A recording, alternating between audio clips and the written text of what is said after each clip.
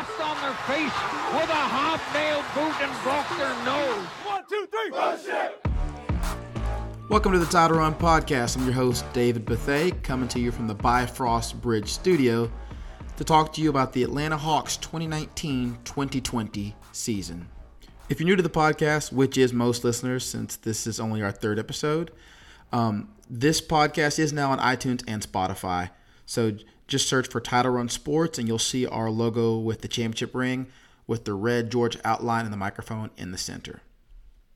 So Thursday, the NBA Board of Governors approved a return to play plan for the league that officially ended the Hawks season at 67 games. And for Hawks fans, it was a rough year. And their 20-47 record kind of encapsulates what was just a disappointing season filled with some ups, a lot of downs, and even more what ifs. So the Hawks came into the season with a Vegas win projection of 34, looking to build on their 29 win campaign from the previous year.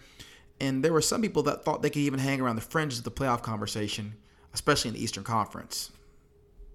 So any hopes of a really strong season was derailed pretty quickly as John Collins received a 25-game suspension. I think it was either 4 or 5 games into the season. And Kevin Huerter got off to an injury-plagued start, coming off injury that summer. And then after a few games, he hurt his shoulder.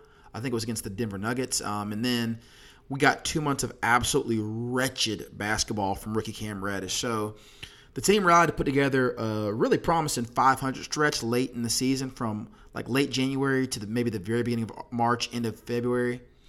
And it was led by really phenomenal play by Trae Young and John Collins and a really promising second-half surge from Reddish. And that stretch plus the big midseason roster overhaul gave Hawks fans a lot of reason for optimism after what was just a really frustrating season. And so we're going to take a look at the good, the bad, and the ugly from the 2019-2020 season. So the Hawks were pretty clearly a bad team in 2019-2020, and their 20-47 record was the fourth worst in the league. We were at one point 8-32 at the very bottom of the league, behind teams like Cleveland, who's actually trying to be bad, and teams like the New York Knicks, who are just inept. And we're going to take a quick look at some statistical rankings that really paint a pretty clear picture of what Hawks fans saw every night. The Hawks played horrible defense, they didn't take care of the basketball, and they struggled to hit outside shots. So here's a quick look at the Hawks season by the numbers. So on offense, the Hawks ranked 16th in the NBA in points at 111.8. At pace, they ranked 6th. Field goal percentage, 44.9. They ranked 23rd. And here's where it gets interesting. The Hawks were dead last in the NBA in three-point percentage, but 6th in three-point attempts. And the Hawks were 28th in the league in turnovers at 16.2. Overall, an offensive rating, which is calculated by looking at how many points a team scores per 100 possessions, the Hawks ranked 21st. On the defensive side of the ball, the Hawks gave up the most points in the league at just under 120. They committed the most fouls in the league. They were 27th in rebounding rate and 28th in defensive rating at 114.4. So we'll circle back around to those numbers, but it begs the question, what went wrong? So we'll start with the most obvious thing, in my opinion, which is the roster construction. So the Hawks ended the season with like gaping holes on the roster at backup point guard and center, and it seems really clear in hindsight, but the plan to have Evan Turner and his awful contract serve as backup point guard to Trae Young was always iffy at best, but it turned into a just flaming disaster when he got hurt and only ended up playing 19 games. And he only averaged 13 minutes a game and scored 3 points a game. And he actually had a career worst shooting year, which when you're already considered a terrible shooter is not good. Turner shot 37% from the field and 0% from three, as in he did not make a three-pointer in 19 games for the Hawks. And so the Turner debacle left Kevin Huerter and DeAndre Bembry serving as the de facto backup point guards, which is not their position. And the Hawks kind of struggled there until they solidified that by bringing up Brandon Goodwin from the G League and then trading for former Timberwolves point guard Jeff Teague, bringing him back to Atlanta. So the only position that may have suffered even more than backup point guard was the center rotation. And Alex Len was coming off a career year, so it wasn't unreasonable to think that he could build on his 2018-2019 season and provide quality center play. But Len was just awful to start the year. He completely lost his three-point touch, and he eventually ended up getting benched for Damian Jones. So Jones, for those of you that don't follow all the crazy metrics, he graded out as one of the 3 worst defensive centers in the league according to ESPN's Real Plus Minus metric. And on offense, he didn't give you a whole lot besides his ability to catch and finish lobs. And, of course, this has people like me wondering, why did we trade Omari Spellman again? And so, when Jones wasn't in there or Len wasn't in there, it was rookie Bruno Fernando, who was a lot better than Jones at the defensive end. But he still struggled because the reads and rotations you make in the NBA are a lot different than they are in college. And it seemed like Bruno Fernando entered every game with 3 fouls already. And so the end result was a center rotation that was arguably the worst in the NBA. So for fans like me, the biggest frustration is that you could kind of see this coming. If you turned your head and squinted really hard, you could see a world where things could work out and Evan Turner was going to be healthy and play well, and Bruno Fernando gave you good defense, and Damian Jones, who didn't really play a lot in Golden State, might turn into something. But it was just pretty clear in the preseason that there were some clear gaps and some ill-fitting pieces. And an example of this is when you looked at the second line and you saw that you had DeAndre Bembry and Evan Turner running your backcourt. That's 0 outside shooting. And then you think about Damian Jones and Jabari Parker as your front court on that second unit, and you realize that, again, terrible defense. And I have to say that Jabari Parker was actually pretty good for the Hawks this year, especially on offense. But overall, you had a bunch of ill-fitting pieces. And the blame for that goes squarely at the feet of Hawks GM Travis Schlenk. And he had to work 4 separate trades to revamp the Hawks bench into something that just remotely resembled a competent NBA backup unit. And while he deserves credit for that, it's hard not to blame him for putting the Hawks in such a mess with the rotation to begin with. I mean, you had games where Vince Carter was closing the game at center because he was the only person that could make competent rotations. And again, that falls at the feet of Travis Schlenk. The other obvious blow to the Hawks season was the John Collins suspension. So Collins got handed a 25-game suspension early in the season for violating the league's drug policy, and the Hawks went 4-21 during that stretch.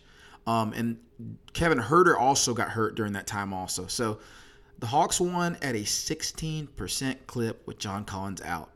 For comparison, the rest of the year, they went 16-26 and won at a 38% clip. So needless to say, they struggled without Collins in the lineup. And his suspension devastated a front line that was already very offensively challenged because the only really good offensive player besides John Collins in the front court is Jabari Parker. And when Collins went down, Parker gets thrust into the starting lineup, and then Bruno Fernando, a rookie, and Vince Carter, who's 42 years old, get pushed into heavy rotational duty. So when you combine that with Alex Len's slow start, it created some of the worst front court play in the league. And even Trae Young, putting on those virtuoso offensive games couldn't carry the team to a competitive record. And the last thing to point out with what went wrong with the Hawks was obviously their defense. And the Hawks allowed the most points in the NBA and rated number 28 in defensive efficiency.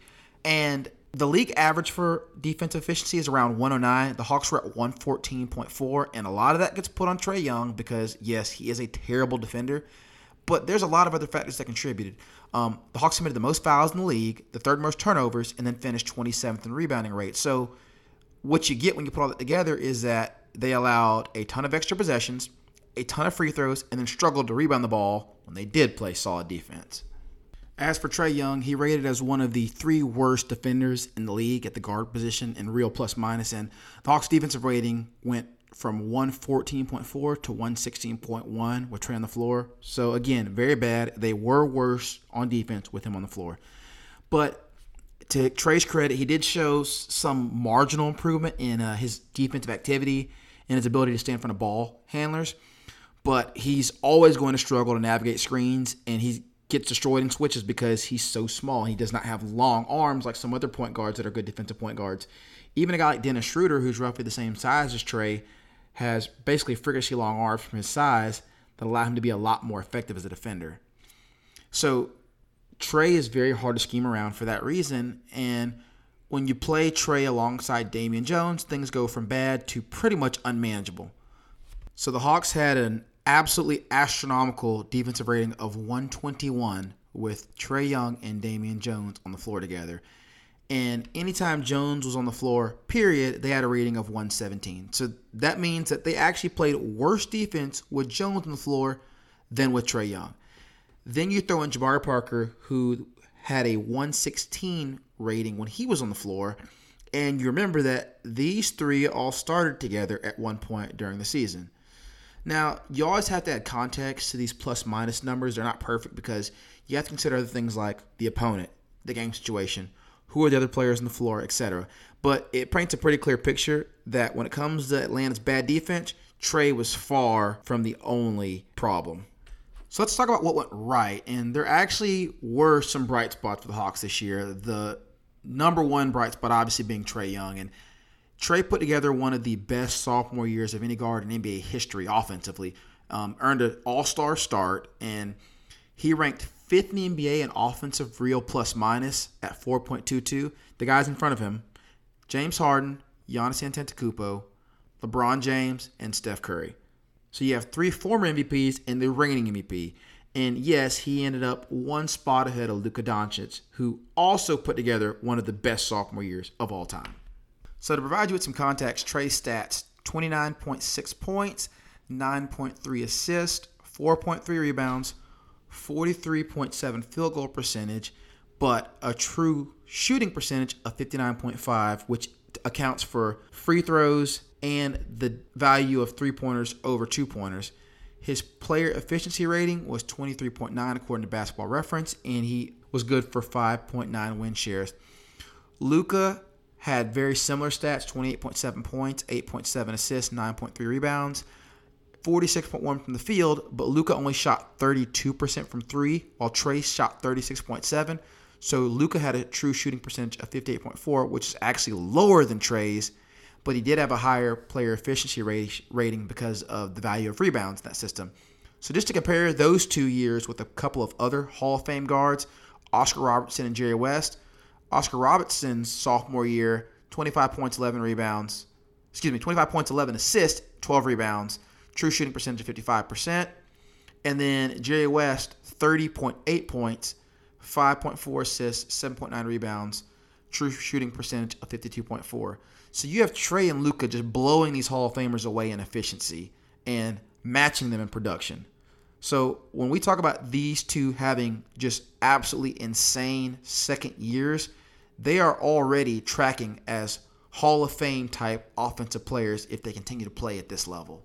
So Trae currently stands 4th in the NBA in scoring and 2nd in assists, and we have to remember that assist total comes on a team that is the worst three-point shooting team in the league. So if you picture what he could do on a team with just league average three-point shooting, he might lead the league in assists. And with Young on the floor, Atlanta's offensive rating went from 107 up to 111, which would be in the middle of the league. And their offensive rating plummeted when he sat. By any measure you choose, Trae was one of the 5 most impactful offensive players in the NBA this season. And he's an elite offensive engine that the Hawks can build around moving forward. The question is whether the Hawks can build a roster that provides enough defense to hide Trae's deficiencies while still providing enough shooting to accent his playmaking. And that's not a challenge unique to Atlanta. There's a reason that very few championship teams have a point guard as their best player. And some of the ones that have, like the Bad Boy Pistons and Golden State, did it with multiple elite defenders in their roster. The Bad Boy Pistons had Dennis Rodman winning Defensive Player of the Year. They had Joe Dumars, who was an elite defender, and they had Bill Laimbeer. The Golden State Warriors had Klay Thompson, Draymond Green, and then Andre Iguodala coming off their bench. So they were a team stacked with very, very good defenders. And the Hawks are going to try to have to construct a similar roster to complement Trae if they're going to be successful in this era of basketball. So if the Hawks' intent is to build around Trae Young the way the Bad Boy Pistons built around Isaiah Thomas or the Golden State Warriors built around Steph Curry, it helps to have a second star that can score and play defense, which is what you got in John Collins.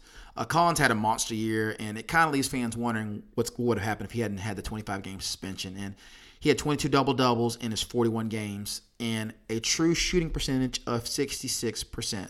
To give you an idea of how good that is, The last player to shoot that percentage and average at least 20 points a game was Steph Curry in the 2015-2016 season, where he won unanimous MVP. So Collins shot 58% from the field, a team-high 40% from the three-point line, and 80% from the foul line. There's just no other power forward in the NBA is doing that. And his efficiency from all areas of the court kind of puts to rest some of the rumors that he's just a high-end lob threat and totally relying on Trae Young, which is something that you will hear from people that don't watch the Hawks a lot.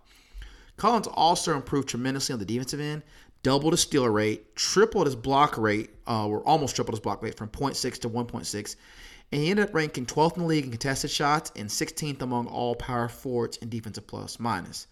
So any way you slice it, he's a rapidly ascending power forward who's real close to being in that category of one of the elites, and the Hawks are going to have to figure out if they want to pay him.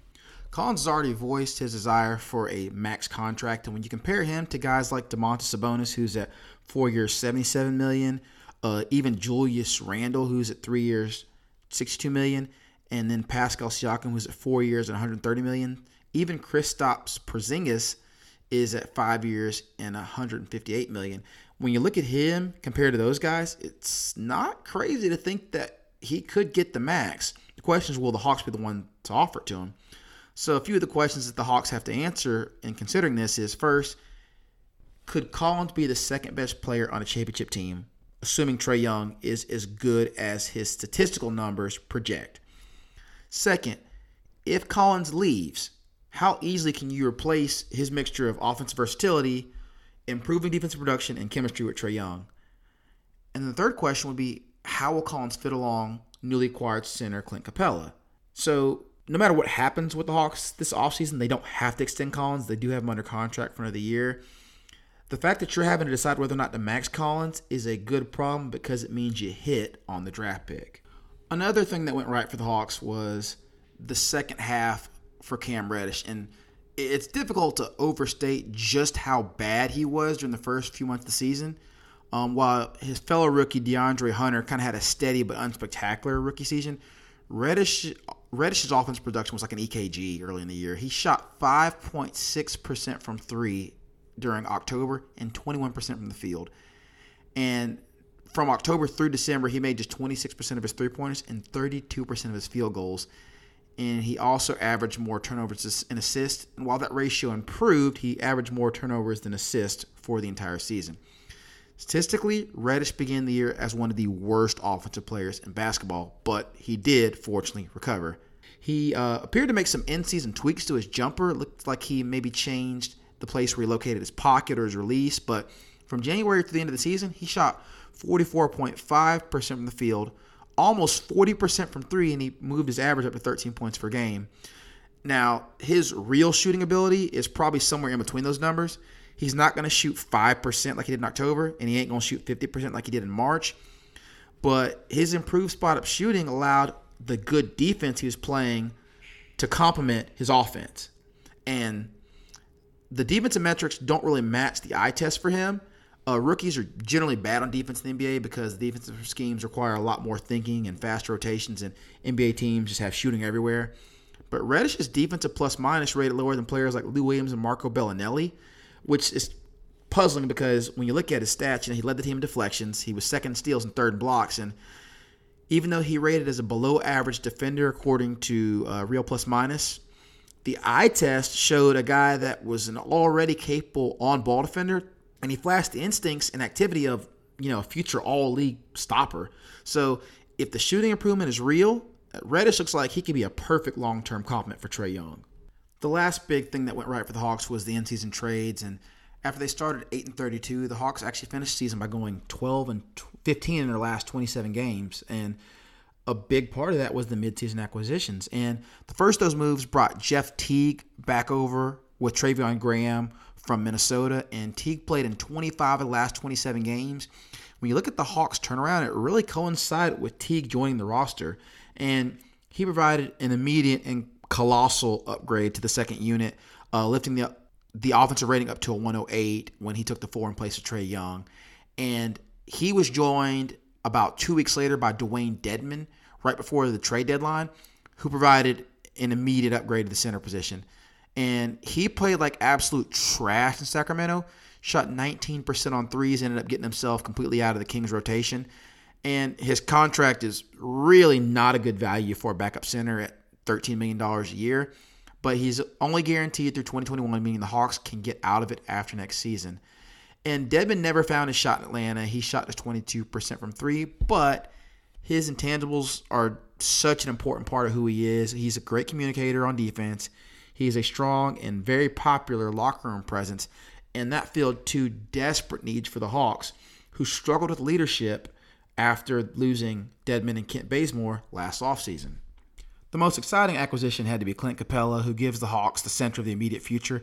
He's a good but not elite interior defender, but he is an elite rebounder. And before he got injured and Houston went to their small ball lineup, Capella had 8 straight games with 19 or more rebounds, which is incredible. So he's very efficient on offense, but the majority of his scoring does come from lobs and putbacks. His best skill is as a roll man and pick and roll, which does make him a less than perfect fit alongside John Collins, who essentially has a similar skill set. But what would be interesting is to see how Capella plays in lineups with DeAndre Hunter as a stretch 4, with Hunter's outside shooting being very strong. And Capella's contract is pretty good value, and the team has him under control for the next 3 years, which takes you through age 28, which is fantastic. Skal Labissière was another big that the Hawks traded for, coming over from Portland. And he's yet another big that's young and cheap, and he provides solid rebounding in an old-school offensive game. So he is not a super athlete or a lob threat, but he'll put a drop step on you or throw a hook shot up and score in low post and then step out and hit mid-range jumpers. So he's never really found a clear role in the NBA, and it's not clear how the Hawks intend to use him, but he has more upside than Fernando and Jones combined, and he'll likely be battling Bruno Fernando for minutes as the Hawks' 4th big next year. But what's interesting about him is he's got that former first-round pedigree, and he's got an intriguing offensive skill set, and scoring in the front court is a desperate need for the Hawks. A few last additional observations about the Hawks season.